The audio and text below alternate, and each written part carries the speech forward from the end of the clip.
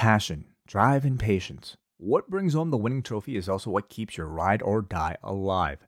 eBay Motors has everything you need to maintain your vehicle and level it up to peak performance. From superchargers, roof racks, exhaust kits, LED lights, and more, whether you're into speed, power, or style, eBay Motors has you covered. With over 122 million parts for your number one ride or die, you'll always find exactly what you're looking for. And with eBay Guaranteed Fit, your part is guaranteed to fit your ride every time or your money back. Because with eBay Motors, you're burning rubber, not cash. With all the parts you need at the prices you want, it's easy to turn your car into the MVP and bring home that win. Keep your ride or die alive at ebaymotors.com. Eligible items only. Exclusions apply. Rewind the dynamite from the post-wrestling site. AEW, lighting up the fuse. Sit back and enjoy the bubbly as we hear from John and Waiting. Where we're going, we don't need roads. And if the buck stops here, this thing might blow. Everything you hear are opinions of the show. And if you don't like it, go to the forums and let them know. Hello, everybody. It is John Pollock and Waiting here with you for Rewind-A-Dynamite live at 10:05 p.m. Eastern Time. Because Way thought, you think we can do it? I was like, let's try. Dude, that was, we're here. We made it like 5 minutes after the show. This was a scramble, dude. I really cherish those 15 minutes. You don't know what you have until it's gone. Like, I mean, I'm sure you're the same. We're typing our final sentences after that main event. And then all of a sudden it's like, oh shit, it's 10:04. We're starting in 1 minute. Like, we got to like set our cameras up and then just get right in there. So we're trying it today. How rushed am I, folks? You want to know what tea I'm drinking tonight? Glass of water. Okay, that's what I thought. Oh boy, no time to even make a tea. Poor John Paul. I'm gonna have my post podcast tea. Post podcast tea. Okay, that sounds nice. So I mean, we're not committed to it, but we're trying it this week, and then, as with most things, maybe it gets easier as the weeks go along. Well, here we are. We have a big edition of Dynamite to chat about, the St. Patrick's Day Slam, and want to make mention first off the top. If you're enjoying how fast we were able to go live, give us a thank you by subscribing to the channel, give a thumbs up on the video, circulate the love of Post Wrestling. And we do have a brand new edition, the March edition of the Ask Away Mailbag Show that is up now as we speak for all members at postwrestlingcafe.com, where we tried a new format this month, Way, and I thought it went well. Yeah, that's right. We've been trying to do a lot more kind of live interaction and live streaming for all of our shows, including our Patreon shows. And that was no different for this week's Ask Away, where we allowed our double Ice Cap and Espresso patrons to join in on our live recording and to even ask live Zoom questions. So a lot of you guys took advantage of that and joined us live to ask questions in addition to our usual mailbag. So I thought it was a lot of fun and successful, and something we'll try again. Yeah, I think we'll do that again next month for the mailbag show. But if you want about close to 90 minutes of your mailbag questions going into a lot of different directions, some wide-ranging questions. So you can check that out now if you are a member at postwrestlingcafe.com. Also on the site, we have the Post Daily News that goes live each weekday here on the channel at 1 Eastern.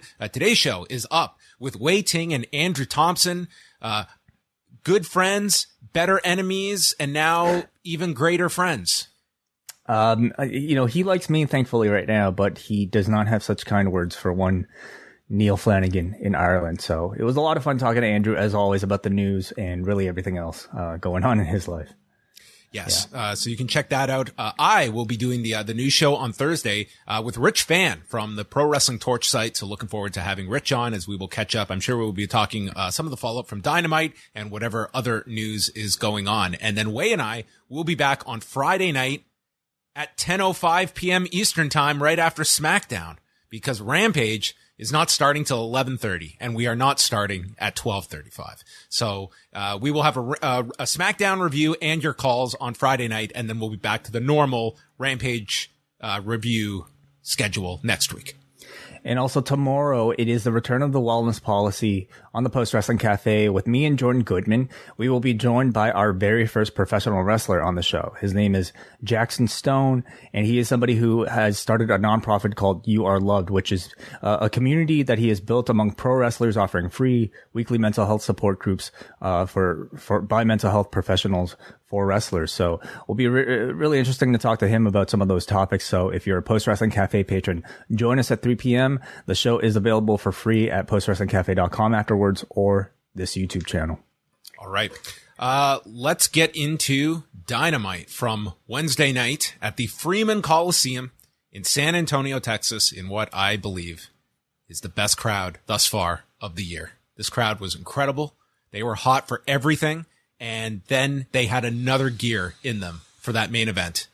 This crowd, I cannot say enough great things. This was a tremendous show, but it was elevated by a crowd that was just so enthusiastic, so hot for so much on this show. From Hangman out there at the beginning, like the second Adam Cole walked out, the first person out, they were going nuts. The Hardys, and then the main event. Like, this crowd deserves a round of applause. I thought they were fantastic. They're absolutely fantastic. I mean, there have been a lot of great crowds this year, John, and a lot of them, you know, for these markets that are just salivating for any sort of AEW content. And today was no different. I think because, though, this crowd knew what they were going to get at the very end, and they were certainly, you know, showing their appreciation for it throughout the show. Well, I can't say it was a perfect show, because at the end of it, I think everyone realized all that bottled up heat that was left on the table. Waste.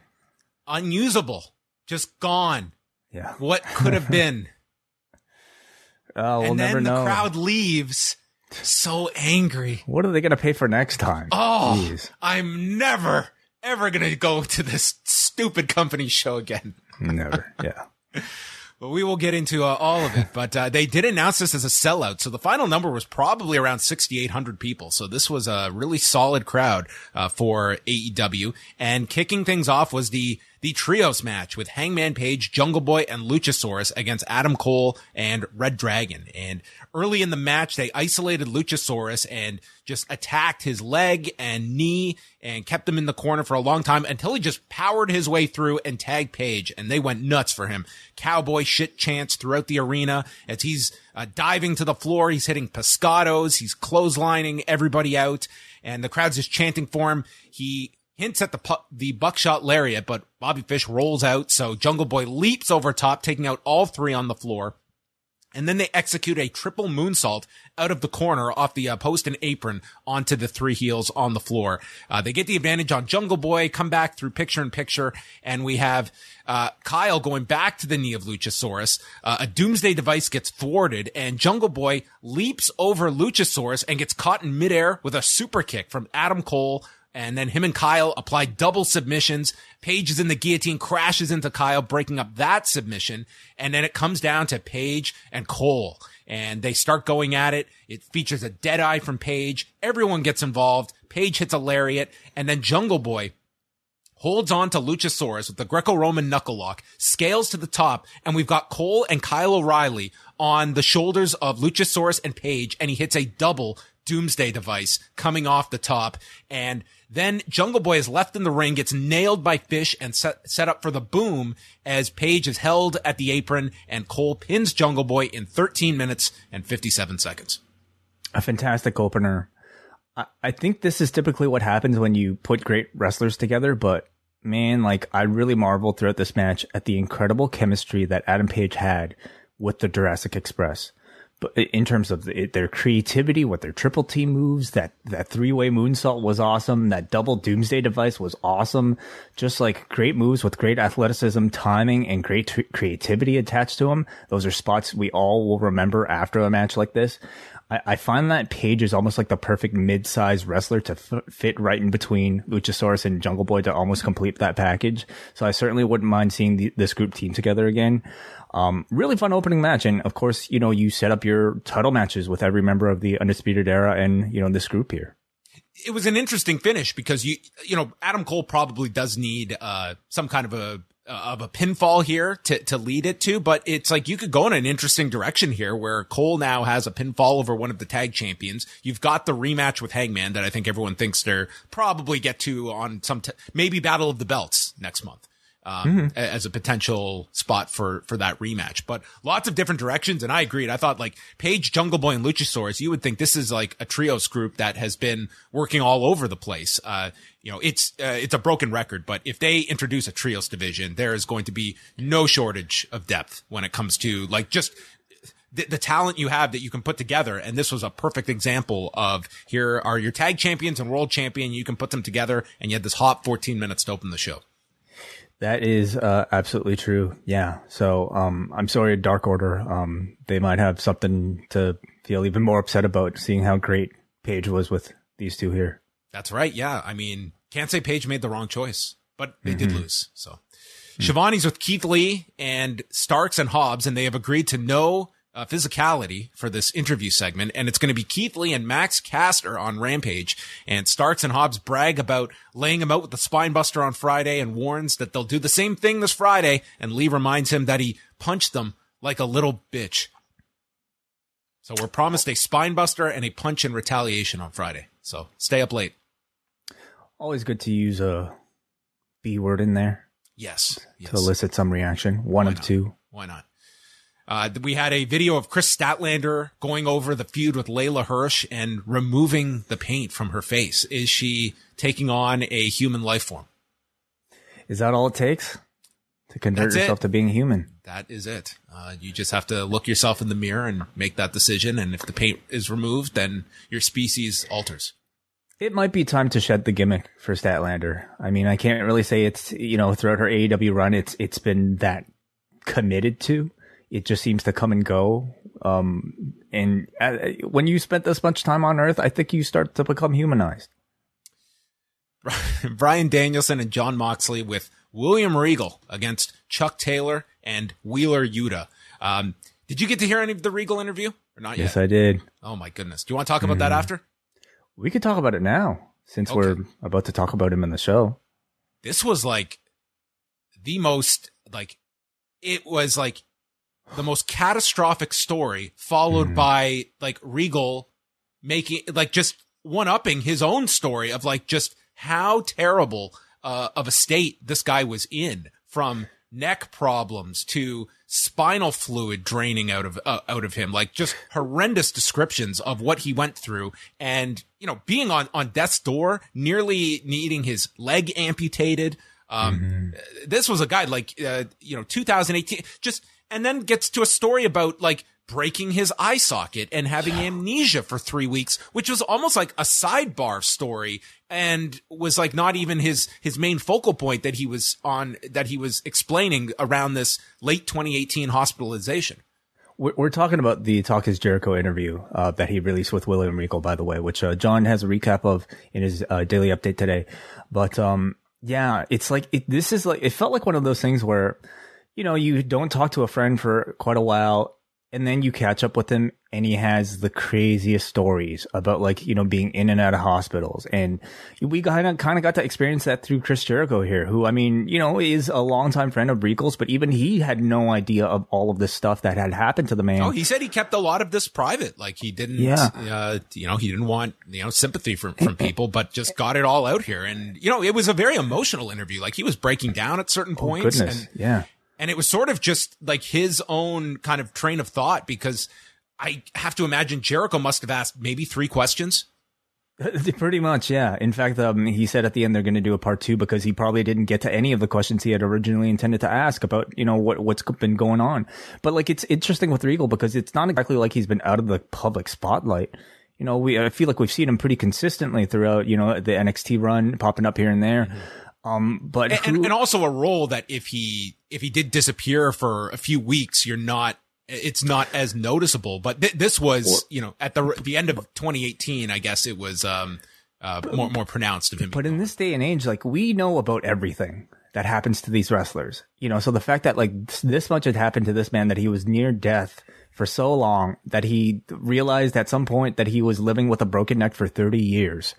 It's incredible. The fact that he's managed to keep it quiet this long. I mean, of course that's to, his personality, it sounds like, but, it also kind of tells you that, hey, it's been a long time since we heard from William Regal. And I mean, really hear from the man, because he had a lot to say. a lot to get off his chest. It was very emotional, and I mean, he's a fantastic storyteller, of course.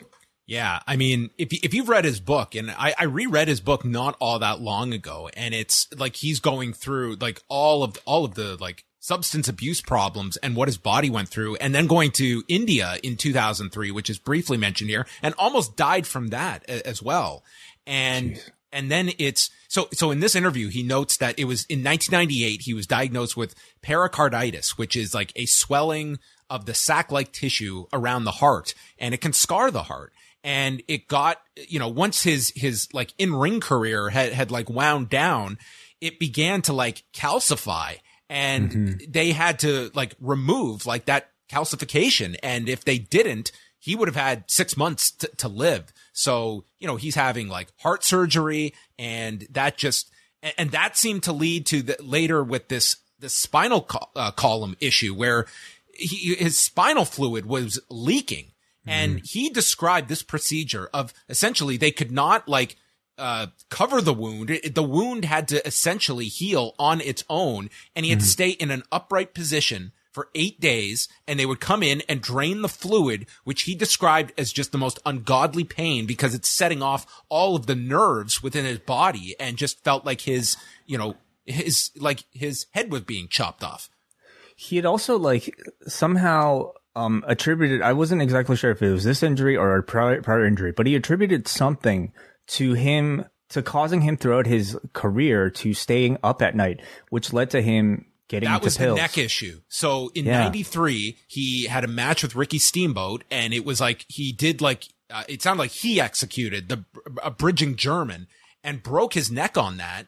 And, felt the pain of it. Like he, I guess, had like numbness or lost feeling, but his neck is so built up and strong that he was able to work through it and went through pretty much his career with a broken neck that he didn't get taken care of. So when he finally had to have surgery, this is 2014, they go in through the back and realize how bad it is, and that he's got this gel that has built up, like this hardened gel that has kept his neck together.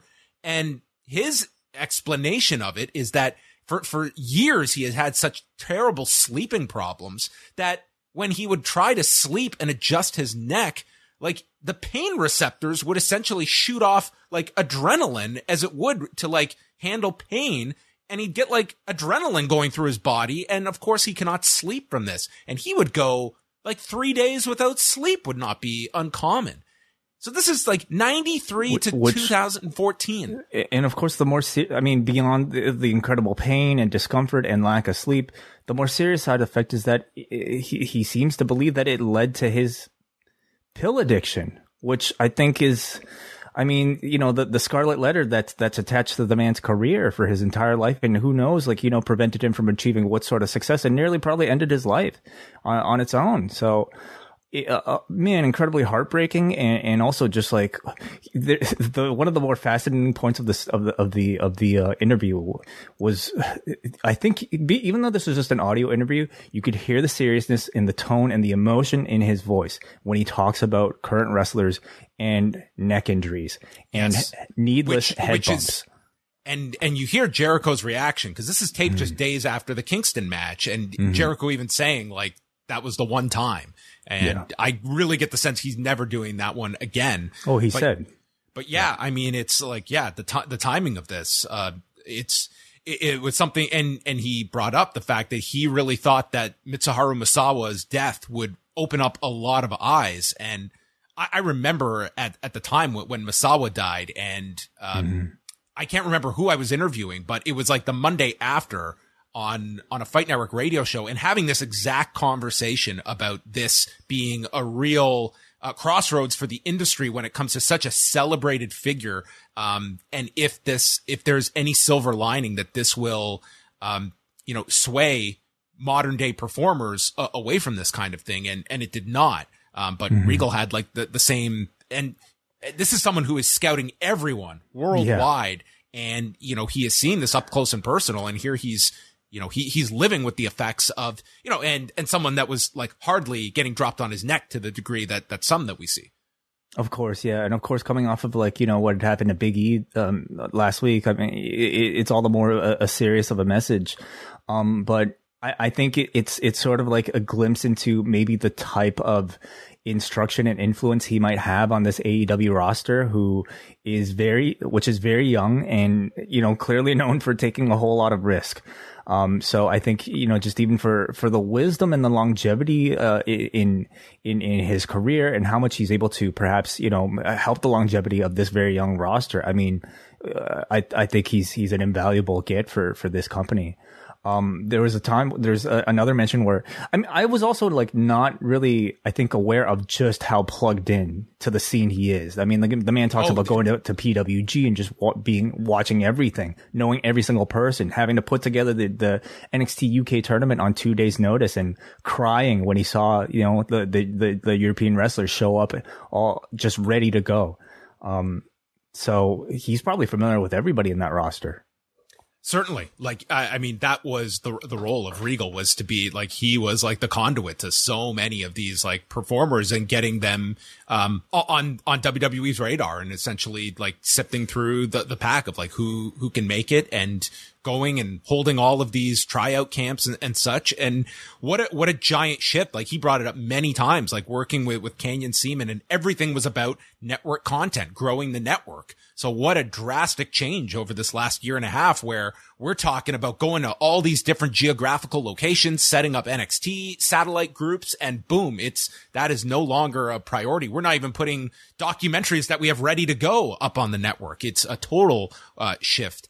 I do also want to note, and it was, you know, brought up at least a handful of times here, like WWE took great care of this guy. Mm-hmm. And there are many people that if they had a fraction of these problems would not have the means to take care of them. And that's a sad reality of the healthcare system. And he was in a company that took exceptionally great care of him, and extremely expensive treatments, experimental treatments, various operations. And I think the company certainly deserves a lot of credit for that. And a company that gave him a lot of chances, you know, over the course of several decades. Yes. So I don't think you'll ever hear a bad word from William Regal against the WWE. And I think there are times where we really should, I think, applaud the company for being able to take care of a certain number of its performers like that. Mm-hmm. So if you haven't heard the interview, like it's like it's a tough listen, but it's, you know, he is very detailed, and it's a miracle he has come out at like this stage. I'm sure his day to day is not pain free by any stretch, but it's miraculous what this man has been through. Yeah. All right. So getting on to the match at hand. So Regal was placed on commentary and thanked Jim Ross for doing as much as Tony Schiavone did for him. Excalibur, you have done nothing for me. He noted. Well, he got to listen to some of his commentary through the PWG tapes, I'm sure. Well, I was going to say, I bet Excalibur comped him at PWG, so or maybe he charged him. I mean, that was always the thing that was like, they did not do comps at PWG, but I would imagine there were maybe some exceptions. So Chuck Taylor and Wheeler Yuta are the opponents, and Orange Cassidy is out, still in the sling, and Danielson and Moxley charge and attack them before the bell even rings. They lit up Wheeler Yuta, like a Christmas tree here, with brutal chops and kicks. Oh my God. Taylor knocks Moxley off the apron and catches Danielson in a single leg crab. Moxley then tags himself in and kicks him off, and Danielson hits this running knee that looked like it just drilled Taylor, applies the Indian Deathlock, and Taylor kicks out right into a Kimura from Moxley. They go through picture in picture. There's a heart attack onto Yuta, and then Moxley stops a pile driver on the floor, bites Taylor, and hits him with the DDT. Danielson continues with the big kicks to the chest of Yuta, and he just takes it, and he fights back, and all of a sudden this crowd gets behind Wheeler Yuta, and they're all chanting Yuta. And this match was structured so well that when Yuta just showed fight, it like stood up to these guys. It was like the crowd was behind the guy fighting Danielson and Moxley. It's not just this match, but I think the weeks and weeks and weeks of us seeing Wheeler Yuta get his ass kicked by people like Jon Moxley. And didn't he like lose to Bryan as well? Like in one of those matches? the guy just like gets beaten a lot, okay? And like it's kind of like the Young Lion thing in New Japan Pro Wrestling, where like we know what his role is. He's here to lose to the star, but in doing it in such I think at impressive way and showing so much in the loss. The moment he starts to fight back and you see him improve, this crowd just latches on and he's immediately a sympathetic like favorite that we all want to see improve. And survives some suplexes. They're all chanting for him. Danielson stomps him down and Moxley applies the bulldog choke for the tap at 11 minutes and 45 seconds.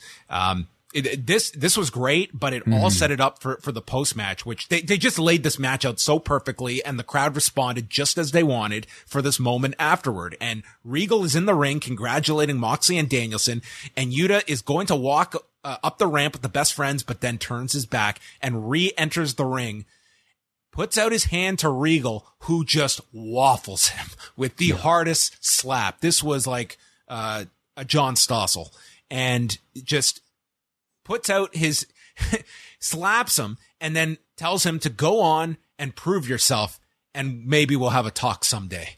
And Yuta left the ring to go prove himself. I thought this was tremendous. I fucking love this. Like, the match itself, I think, was tremendous. Everything was tremendous. First of all, William Regal on commentary. Okay. Brilliant. First of all, just to kind of put him there in order to give us more of the backstory of why he put Bryan and Mox together as a team. He wants to help elevate all of professional wrestling. But like, I think Regal is just great at like drawing our attention to the technique and the detail of the activity inside the ring, the mentality of the wrestlers. So whenever he's through with his honor role, like I imagine he would be a prime candidate to transition to become a color commentator as part of this show. But this match, the storytelling was, I think, fantastic.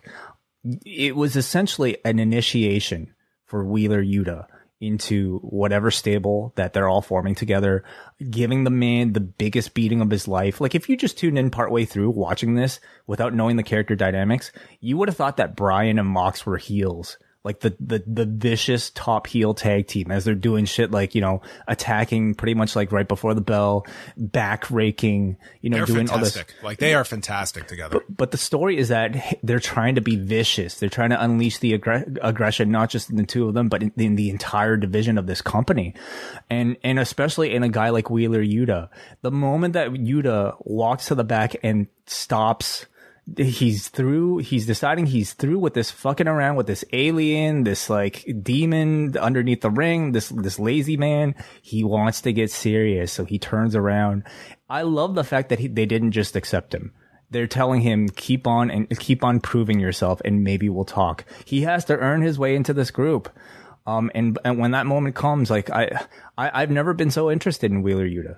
And like, I really took this as the fact they had these segments in such close proximity. Like, you have a great story whenever you want to go to it of the wrestlers and the sports entertainers at some point. Oh, I love it. Like, that's Garcia great. and Yuta as like opposites now. Yeah. As like far down the road. Totally. Like, there's a lot of ideas just from watching this show that we came away with. Also worth noting, and maybe it's reading into things, but in the Regal interview, like, he isolates 3 people from like that WWE NXT period over the last like 10, 11 years. He mentions like Bryan Danielson working with him, having that program with Moxley, and his last match ever with Cesaro. Mm-hmm. Definitely. And I think like that, It's almost too much though. I know this is already a super group, but come on, like you're throwing like another legend in this already stacked group. I don't look at this is too much as a deterrent in this company. I do not think they look at that way. It's just, hey, we are going to overwhelm. You are going to have the grandest buffet, and you worry if you're full later. Certainly. Like, and if you want to see what the effects of, you know, having 2 main event caliber wrestlers teaming together are, watch this match and you will see like, man, Bryan and Mox as a team are incredible. Like, they are fantastic together, beat for beat. They're like aggressive. They know how to work a crowd. They just like it's fantastic. Smirk, like Danielson's smirk, it's tremendous. Like, he's just so cocky. It's like it really is just a natural chemistry that they have.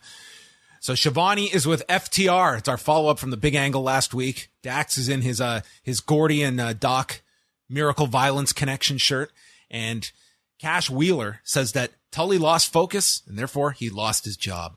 And the Young Bucks walk in, state that they should get a better stylist and a better barber. And you can hire the best there is, but you'll still only be the second best team in AEW. Okay. What does that mean? I don't know, but they're throwing in the little Brett Easter egg there for you to interpret however you want to. And what do you think this means for Tully? I mean, it would. Is this a write-off? It was very abrupt that you could argue maybe it was just a write-off. And if he doesn't resurface, then I guess that's obviously what it is. Like, I don't know if Tully is someone that you are just going to throw to another team. It just, I mean, God, your managers, it's so plentiful that I don't know. Like, Tully wasn't doing a whole lot with FTR. I don't know if you're really going to just put him with another act and what FTR gets a new manager, because that certainly seems to be what they are indicating, is like there will be someone else. They should have Arn. Okay. Like, Arn should be with FTR now. I mean, but when you say the best there is, I mean, the tease is Brett. They are, but I mean, that's... And is Brett going to be any more effective of a manager than Tully was? I have a hard time imagining Brett as a regular week-to-week manager, unless this is something he would really enjoy doing. He should be their social media manager. That's what he should do. He should tweet for them. Brett giving his honest opinions of FTR's opponents. Yeah, that'd be great. He's a 3 at best. I feel Arn to me is just the natural. He's missing on the show. He needs something. The thing is, FTR doesn't need a manager. They don't need somebody to talk for them. I think they want it for the act. I think it does work with a manager, but we'll see. The Acclaim did a promo on Keith Lee, compared him to Cleveland Jr., and then Caster said he's a no-limit soldier. Starks and Hobbs but then came he started barking. You know, where was the Well, he has his limits as a no-limit soldier. Starks and Hobbs enter and told them to put Keith Lee down, and then Swerve walks into the scene saying he's turned Friday nights into whose house? And he walks off, and Max asks, isn't that guy a rapper? I guess he is. He's a mogul. This post-wrestling podcast is brought to you by NerdWallet's Smart Money Podcast. Financial literacy can be daunting, but it's one of the most valuable things you can equip yourself with. On NerdWallet's Smart Money Podcast, their trusted financial journalists offer easily digestible, conversational discussions on topics like balancing your portfolio. If you think an ETF is one of Cena's 5 moves of doom, this show might be for you. Planning for your tax bills this April, so you don't have to worry about a visit from Erwin R. Shyster. And putting away more money for retirement, because unlike most wrestlers at the end of their careers, most of us should only plan on retiring once. Listen to NerdWallet's Smart Money Podcast on your favorite podcast app. Future you will thank you. Say goodbye to your credit card rewards. Greedy corporate mega stores, led by Walmart and Target, are pushing for a law in Congress to take away your hard-earned cash back and travel points to line their pockets. The Durbin-Marshall credit card bill would enact harmful credit card routing mandates that would end credit card rewards as we know it. If you love your credit card rewards, tell your lawmakers, hands off my rewards. Tell them to oppose the Durbin-Marshall credit card bill. Jericho Appreciation Society. So the new group comes out. Jericho is his ensemble here consisted of a purple coat, purple shoes, and purple gloves. Kind of a Joker vibe. Sure, or a Grimace vibe. You know, whatever you want to associate Prince vibe. Purple with, yes.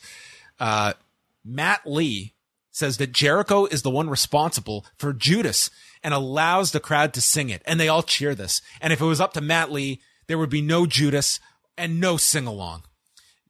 Jeff Parker then says that Jericho should be idolized, including his contributions as a human being, and introduces Jericho, who explains that the earth has been around for 4.5 billion years, and you're lucky enough to be living during the Jericho era, where he has given you 30 years of 5-star matches, great promos, storylines, and angles. He built this company. He carried it at the beginning. Yet I see what you write on social media, and it's hurtful. I'm not appreciated by the fans, by the AEW roster, by the inner circle. I thought this was going to turn into like the Edge promo. and says that Sammy Guevara walked out There, on there him. was plenty of purple. There was, yes. But he kept his theme, and it was bright. I could see the fans. And Santana and Ortiz abandoned him, and he's embarrassed that their friend Eddie Kingston tapped him out at the pay-per-view. And he explains the name, the Jericho Appreciation Society, because they appreciate each other. We can't relate to the rest of the locker room who are just pro wrestlers. And no pro wrestler has ever been legendary, and no pro wrestler has ever been a millionaire. I am a sports entertainer, and the crowd is livid at this description of this profession. So Daniel Garcia rips the microphone away from Jericho, and he's got to get something off his chest. If you say that you're a sports entertainer, then I am too. And everyone boos Daniel Garcia. Okay, so, I mean, there were reports that had come out last month that Jericho had trademarked or filed for a trademark for sports entertainer. First of all, I mean, I'm surprised that term was available. I don't know whether or not he was successful, but of course, like, you know, I don't know if it would prevent him from using it in this context. When I heard about that, I mean, I think we're all wondering, well, what does this guy have up his sleeve? Seeing it come out this way, you know, I had almost wondered if using the term sports entertainer as like a heat getting line, I was wondering if like that was a little too passe or too on the nose, you know, of an anti-WWE thing. But I mean, I thought it absolutely when like TNA was doing it with like Sports Entertainment Extreme, and that was almost like 19 years ago. Sure. But I think we have to remind ourselves that most fans aren't you and I who are talking about these terms all the time. You know, many fans are not, you know, just in that realm where a term like this might even be passe. And to see him use it tonight and to see the execution, it absolutely worked. But what clinched it for me, even, you know, a jaded fan like me, John, was when you had the indie wrestler of the year. Okay, somebody as far removed from the WWE realm and system, the technical marvel Daniel Garcia coming out and saying, I am a sports entertainer. That is the most hilarious, absurd thing ever, and just made this thing work for me. Brandon Thurston's going to have to rename his podcast. I mean, he helped produce this man. Oh, boy. So Garcia was just tremendous, I thought, here. And the crowd was just so livid at this. Jericho then takes over. This is pretty much like week 2 of Dynamite, establishment of the inner circle, where he just went one by one. He calls Daniel Garcia the mass of the Red Death and explains why each person appreciates Jericho. And he goes back to the car crash that Daniel Garcia was involved with in January of 2019 with Kevin Blackwood, Kevin Bennett, and Puff, where Garcia broke his tibia and fibia, and Jericho donated thousands of dollars to their GoFundMe, and he healed and learned to walk again. And a legit story. Totally legit story. We remember the Kickstarter, and I mean, Jericho has plenty of times, you know, just contributed under Chris Irvin money towards these. He has donated to a lot of different like causes over the years.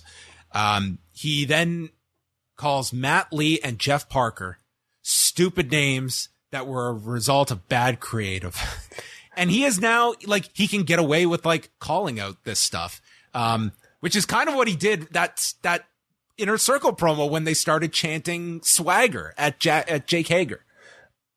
Yeah. And also We the People. Like that's what they were chanting. We the People. Yeah. And he shut them down and said, we will never hear that again. And that's what he said here. We are never going to hear these stupid names again. They are going by their real names. Their birth certificates read Daddy Magic, Matt Menard, and Cool Hand Angelo Parker. I fucking howled. This is hilarious. This setup, Daddy Magic, Matt Menard. This setup and the reveal was just fantastic. Like playing, like to me, like, okay, it might be passe to like, you know, make fun of the term sports entertainer, but it is never too passe to like make fun of WWE's renaming convention, and him serving it up by saying that we're going to not get fake names, we're going to get real names, and coming up with the most ridiculous names. Oh my goodness. It was amazing. This was great. I hope they keep these names, okay, every time they come out. I'm sure that they will. And he says that when they got fired from WWE, his former friend Kevin gave him a call and asked if he could put them on Talk is Jericho. And I brought them into my home, and they saw their passion, and he saw their passion and was able to help them get into AEW, which I believe is probably completely 100% true and is the reason that they appreciate Jericho. And finally, Jake Hager, my ride or die, who's had my back since 2010, saved my life in Dubai, is my closest advisor and the hand of the king. Jake, tell them who we are. We are the JAS, and we beat up pro wrestlers. And Jericho says to remember this date when the era of the sports entertainer begins. This was a terrific segment, and Jericho got this thing over tremendously well. Even if you think it's like a goofy name for the name, like Jericho, this is what I wanted more so out of like the Edge promo, because Edge is very good at taking whatever and like justifying it. Jericho, it was at another level here. Like it added all the why. Like it answered all of your whys. This is not some random assortment of guys in the locker room that are being thrown with Jericho. There is a reason for each and every one of them. And they are all rooted in reality. All of these backstories. You know, I like the backstories here more than what he gave for the Inner Circle. Every single person here, he had a legitimate reason that we could buy about why he chose these particular people. I thought it was a great segment. I think you can look at this as Jericho's next class of students he's about to elevate. Last week was the graduation of the first class. Sammy Guevara, Proud and Powerful. Get your certificates. Jake Hager, you're missing a few credits, so you might have to stay for a semester or two, but that's okay. This was our introduction to the next class, and I thought it was another great introductory promo for Chris Jericho's new stable. All right. So there was the segment, and now he can use his new submission, the sports entertainer. Good. Moving on. We had Serena Deeb react to Hikaru Shida, and Serena Deeb is planning to end her career. Scorpio Sky Wardlow, TNT title. They came out. Scorpio Sky was with Dan Lambert, who's wearing the alternate TNT title. And Paige Van Zant was with Austin Vanderford in the corner. So Wardlow is going after Sky in the corner. Vanderford and Paige then get into Wardlow's way on the floor, and he goes to powerbomb Austin when Sky hits a baseball slide dropkick, and this is where they take over and they go through the break. Wardlow's leg is hurt. He stops a slingshot cutter and he goes for the powerbomb. The crowd is getting so excited, but Sky avoids it and he gets dropped. He calls for the powerbomb, hits it. The crowd is chanting, hits a second powerbomb, a third powerbomb. Lambert gets onto the apron as Sky rolls to the floor, and as Wardlow goes for an apron bomb, Spears walks out, distracting Wardlow, and then MJF sneaks up from behind, sends him into the post, and Wardlow instinctually rolls into the ring and gets covered by Scorpio Sky, who retains the championship. Yeah, after the title change happened last week, I think the more people thought about it, the more we expected this to be the outcome of this particular match. Because we know that Tony Khan doesn't really do transitional champions all that often, if at all. And I think this audience over the past week has become really excited about a Scorpio Sky reign. He's perceived as somebody who has been, waiting for his due for quite a while. And of course, Wardlow has this MJF program to get through. So I think everybody kind of wins coming off of this. Vanderford attacks Wardlow. He's dropping elbows. MJF puts on the dynamite ring as everyone is chanting for CM Punk, but he would not show up.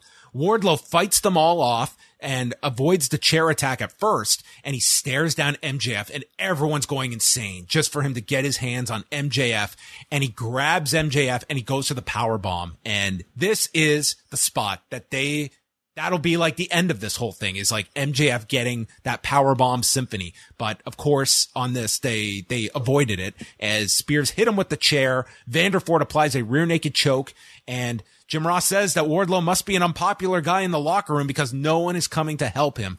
As Spears hits him with the chair, MJF and Lambert shake hands over the deal they made, and he nails Wardlow with the ring, stands on his chest, and tells him this was your call as he slaps Wardlow. So I do think that Punk at some point gets involved here, and I feel that we will get, this is my prediction, CM Punk and Austin Vanderford. Welterweight fight. Whoa, okay. Interesting. Yes. Would it be realistic for Punk to win? No. I think that should be his Achilles heel, is like actual MMA fighters. He should just lose to all of them. You know? Yeah. I thought this was really good. I thought this was a really good way to kick off the MJF Wardlow story, or at least continue it in a really big way. He didn't win the championship, but I think you could argue that Wardlow, because they've done such a good job with him, I think he's almost past the point of needing the TNT championship. He's already like successfully feuding with guys like MJF, who are world title contenders. You know, this was to me a segment all set up to have CM Punk arrive to Wardlow's aid next week or in the coming weeks. And I love how in AEW, there's always an eye to using your established superstars to building up new talent. And, you know, I mean, Wardlow was under MJF's wing for a long, long time, but now he's going to be under CM Punk's wing, or at least be attached to him. And it's going to just elevate this guy as a babyface that much more. I also think that if you're looking at the argument, like where was Punk to help this guy? Like, I'm sure they'll have some explanation, but I think you can also have like a reasonable explanation of Punk. Like, yeah, this guy helped me at the end. He also fucked with me for a while too. And I don't have this guy's back at this point. Like, this is the guy that gave me all those power bombs that cost me the match in Chicago. And at the end, yes, he helped me, but we're not best friends. Sure. Yeah. No, every, worthwhile relationship probably has a bit of friction attached to it at the beginning. So, he's going to have to earn his trust. Then we had Alex Marvez with Jade Cargill and Mark Sterling, and they're just continuing to tease who is going to be the 30th opponent for Jade. Private Party comes out, and it's the Hardys with their AEW in-ring debut as a tandem. And Jeff came out. Place went insane for the Hardys. And Jeff was out wearing the colors of the Ukraine flag. Okay, I didn't even realize. Yeah, he had like the blue and yellow as his like color pattern. So, man, this match, it was like there was no RK way. Bro. There was no way this could fail. Like, this was, the Hardys could come out, they could play the hits. This crowd just wants to see the Hardys do Hardy stuff. That's all they wanted. Jeff gets tagged in. They hit the poetry in motion. Like, you would think this crowd was going to like collapse. Brother Nero chants, delete chants.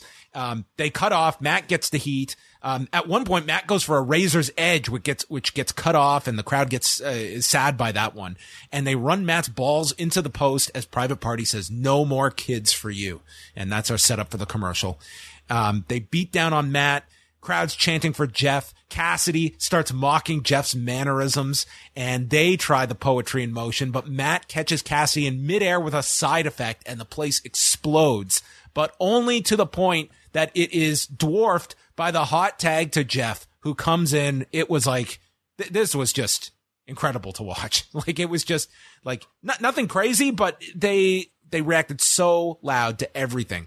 Jeff comes in, he gets knocked off balance. Matt hits a side effect to stop the gin and juice. So Jeff hits a splash for a 2 count. The crowd wants the swanton. They stop the silly string, double twist of fate, and Jeff goes to the top. They know what's next, and Jeff comes off with a swanton onto Isaiah Cassidy, that I'm sure Sami Zayn, after that 6:30 from SmackDown last Friday, can appreciate, because dude, he landed on Isaiah Cassidy and pinned him.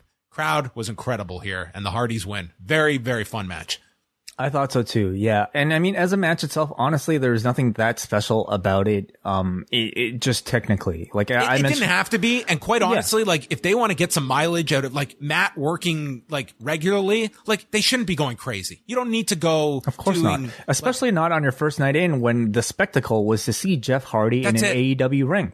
I mentioned RK Bro earlier because this followed a very similar tried and true formula of keeping the superstar away for as long as you can until that hot tag tag at the end, and boy, did it work here with Jeff Hardy. It made Jeff feel very special here, and otherwise it was a very standard Hardy Boys match for a crowd that wanted a standard Hardy Boys match. Everything was like clicked. They were receptive for it, and Private Party were excellent first opponents. Yeah. Afterwards, Andrade comes out with the remaining Office members, and then Darby and Sting come out, and they have a big stare down. So continuing to go in that direction where we get, whether it's 6-man, 8-man, somewhere. You know what's funny? Like, for a guy who portrays himself as a loner, like Darby Allin, I think has the most friends of anybody in this company. Like, Mox is his friend. Sting is his friend. Punk likes him. And now the Hardys. Like, he's got more friends than the best friends. Yeah. What's his name gave him the seal of approval? Johnny Knoxville? No, what's his name? Cody. Oh, yes, that too. That's how we go by now. So yeah, really, really strong segment, and they love this. Rampage on Friday night. So this is airing at 11:30 or whenever the basketball game ends. Keith Lee and Max Caster, Darby Allin against The Butcher, Layla Hirsch versus Red Velvet, and House of Black against Bear Country and Serpentico. This feels like more of a throwaway Rampage than normal. Yeah, for 11:30 to 12:30. I mean, I don't think they're expecting big ratings for it. But I mean, they are following like a basketball game. I don't know if that's significant or not. We'll say, like, it's, I think Darby and The Butcher will be, like, the wrestling will be fine. It's just, this is not all that star-studded. Mm-hmm. Shivani interviewed Red Velvet, and she's coming after Layla Hirsch on Friday night. And that takes us to the main event with Dr. Britt Baker and Thunder Rosa steel cage match for the AEW Women's Championship. And this had been a pretty hot crowd all show long, and then it went to the next level. And they had a mariachi band to play out Thunder Rosa, who comes out. And I mean, you know exactly where this match is going. I mean, were very smart. It was like, hey, we know what you want. We're going to give you what you want, but we are always going to be able to live off of the last like generation of WWE wrestling fans who will believe that there's no way. They're going to create that doubt. It's the same fans that thought, you know, it'd be great at the United Center if Punk's music plays, but instead of Punk showing up, it's MJF. Yeah, yeah. And you're always going to have that doubt. Like, they will never assume, like, you're getting, like, the big ending. And maybe it's good to create that doubt, but this was about as clear-cut as you knew things were going here. It's so funny because, like, when I think of, like, big matches where one person gets a grand entrance and the other person does not, to me, like, I think about WrestleMania 12, where Shawn Michaels comes down the zip line as the challenger and Brett just walks out. And even as a little kid, I knew exactly what the finish was going to be. So it's WWE kind of establishing like these expectations in the past to me that for some reason they no longer follow. But there's absolutely nothing wrong with this. Of course, you needed to create a big moment. It doesn't matter what might be telegraphed or what might not, because in years' time, we're going to be thinking about the mariachi band. We're going to be thinking about Thunder Rosa coming out with the emotion on her face, looking like she was about to live the biggest moment of her life. It's where people complicate pro wrestling, where you look at some setting like this and the audience is telling you what they want. So you can either maximize what they want so you get the biggest reaction possible, or you get into this trap where, oh, it's so obvious, we now have to trick them. Yeah, it's silly. They could have tricked us. Yeah, they could have done that. Baker could have stolen the pinfall at the end. That would have done wonders. A sold out arena that has come to see Thunder Rosa win the title. We could have tricked them and they would have gone home saying, man, I was really hoping Thunder Rosa would win, but I didn't think that would happen. I think people confuse unpredictability with just like surprise. There are ways to satisfy people while surprising them and giving them the finish that I think everybody wants, giving them the ending of the story that I think everybody wants. You know, it's your twists and turns that I think we're asking for. And that doesn't always need to come in the form of an unhappy ending. Well, now it's the other way around because you have like a generation of some fans. I'll say some fans that this is the surprise that Thunder Rosa won. Like this was like, oh man, she won. There were no shenanigans. They're not going to overturn this. Yeah, don't say wrestling isn't layered, okay? There's years of psychology that built up into a moment like this. Britt Baker came out in black and white tribute gear for Scott Hall, and with the drips. Yes, with the drips. Early on, she is getting her face rubbed into the cage, so she's bleeding early, and shortly after, Thunder Rosa is bleeding as well. So blood in this match, but I wouldn't say it was like the dominant theme of the match. I think they were trying, John. Like, I think they were trying pretty hard to achieve the same blood flow that we saw in that first match a year ago, of course. And doubly this time, but I mean, it didn't need that much blood. It's fine. They wanted a Toronto Star match. That's what they were shooting for. Yeah, that's it. Yeah. Baker brings Forget the 5-star scale. What about the Toronto Star scale? Yes. What will the comment be? Baker brings chairs into the ring. Rosa fires back with clotheslines and hits a stunner on 316. Baker then misses a super kick and nails Paul Turner, who just flies to the floor. Dude, Paul Turner just took a tumble after the super kick. I also love the fact that, at least, like, I don't know if this is for all AEW cage matches, but at least for this one, they mentioned there are no escape rules here. No. You cannot win by escape, which is, I think, the original idea of what a cage match is supposed to be. It's supposed to contain people in there just so that they can get, a conclusive finish. So I like that. This is also a pretty uniquely shaped cage in that one side is pressed up against the ring for them to, do their spots on, climb, ram their opponent's heads into. And the rest of it has basically, the aisleway, or at least what am I thinking of? The mats on the outside. So it's almost like a combination of like a Hell in a Cell and a steel cage. Yeah, and that adds a lot, having that room around the ring. So both are bleeding. Paul Turner's out, and Thunder Rosa gets a visual cover on Britt Baker, but no referee. Hits a Fire Thunder driver. The crowd is screaming, counting as there's no referee to count. Baker comes back, she stacks the chairs and hits an air raid crash off the second turnbuckle. At this point, Aubrey Edwards comes in to replace Turner as the referee. Rosa kicks out from the chair spot to a huge reaction, and then Baker sets up this chair contraption in the corner where we have 4 chairs set up, and then she puts chairs on top of them, all in the seated position, and they battle on the top turnbuckle, and they're just throwing back strikes, and the crowd is waiting to see who will take the plunge of death. And it's Baker who comes off the cage with her head rammed and goes through these chairs. She did land on like the flat part of the seats, but it's metal chairs nonetheless. So it was a pretty spectacular looking fall, but it's only a 2 count. Baker kicks out from this, and she gets to the floor and brings thumbtacks into the ring. Jim Ross is questioning, why are there thumbtacks underneath a professional wrestling ring? And Thunder Rosa stops her, but Baker back body drops Thunder Rosa onto the tacks. There's a kick out, and Baker goes to the lockjaw, shifts to the other side, and with Baker's hand free, Thunder Rosa takes her hand and slams it over and over onto the tacks. What a great spot. It looked like it really hurt. I also really appreciated like the really like technical float over from one side of the lockjaw to the other in the midst of all this carnage. So that was actually quite nice. So Baker has to give up on the lockjaw. Her hand is in pain, and she gets power bombed onto the tacks, followed by the Fire Thunder driver, and Thunder Rosa wins the championship. And we go off the air with Thunder Rosa celebrating in her hometown, and Dustin Rhodes is in the ring as well to congratulate her. I thought this was a spectacular show.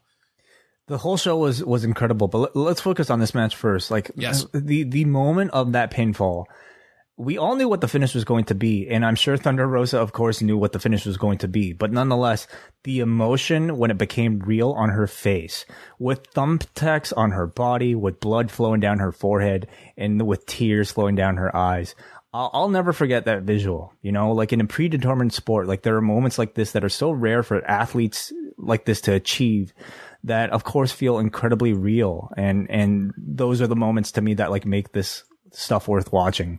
I got emotional here. It was really beautiful. I don't know if this match was as good as the first one, but I had higher expectations for this one. Everybody had higher expectations for it.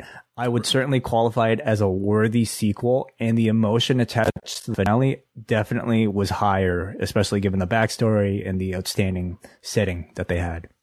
And let's not forget, like last year's one as well, you had like the limited crowds at Daly's place. So totally, like imagine tonight's show in that setting at Daly's place. Like the crowd was such a huge part of tonight's show. I mean, it's our, millionth reminder of like what the atmosphere does for a wrestling show. I thought this was a tremendous show.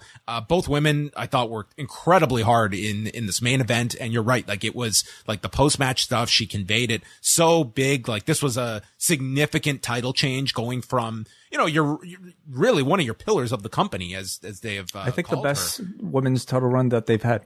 Oh, easily. I would say easily at this point. Like she has elevated that title. It's like a sizable shift now to like the successor to Britt Baker, with Thunder Rosa. And you did it in the right place, the right time. Mm-hmm. I think totally, justified why they did the pay-per-view the way they did. Like this came off, like this was so much of a better idea than if they had done that, with several matches to follow at the pay-per-view. And it would have been just one of many, many matches on that show.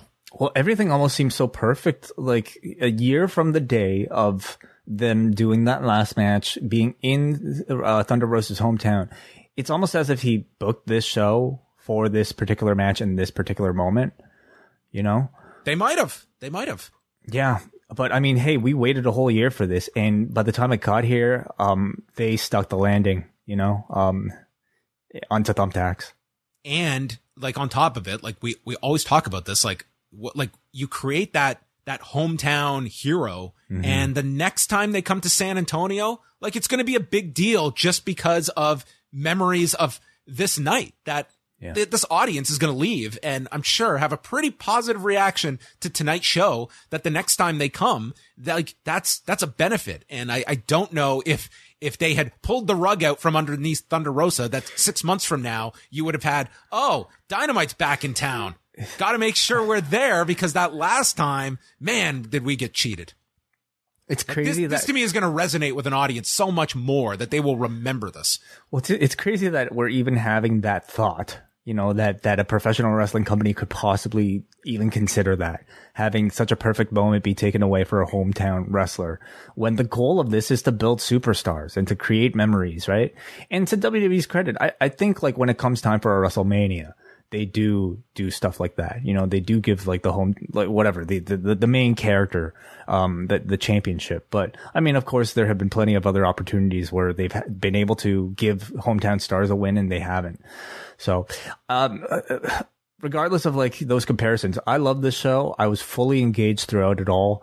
I thought you had significant storyline moments or just great wrestling in almost every single segment. To me, this was on a show that felt as rushed as previous weeks. The pacing was so much better this week and maybe last week was like an exceptionally busier show than it was more busy than even a typical Dynamite, which is busy. This one to me, it was a big difference just having 5 matches as opposed to 6. You got length with that 6-man instead of, Hangman and Dante Martin rushing through like 7 minutes last week. You got 14 where the commercial in the middle did not hinder that.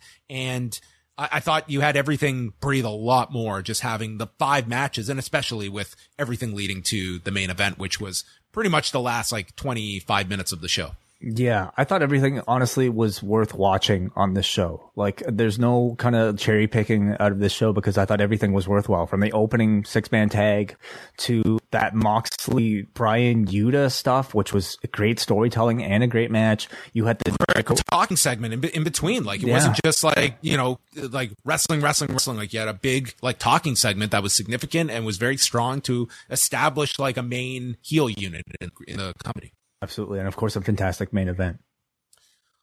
All right. Well, there you go. That was St. Patrick's Day Slam. Damn, I forgot to leave a feedback thread.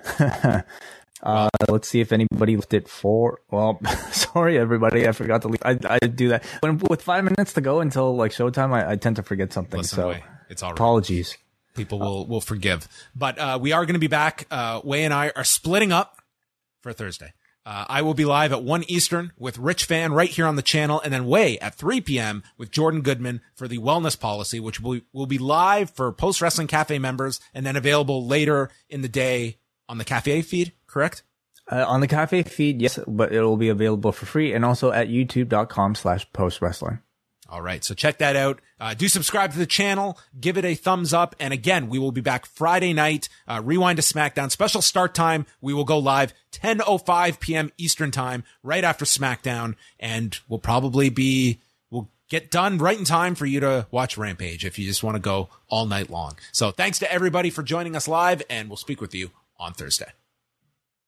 Say goodbye to your credit card rewards. Greedy corporate mega stores, led by Walmart and Target, are pushing for a law in Congress to take away your hard-earned cash back and travel points to line their pockets. The Durbin-Marshall credit card bill would enact harmful credit card routing mandates that would end credit card rewards as we know it. If you love your credit card rewards, tell your lawmakers, hands off my rewards. Tell them to oppose the Durbin-Marshall credit card bill.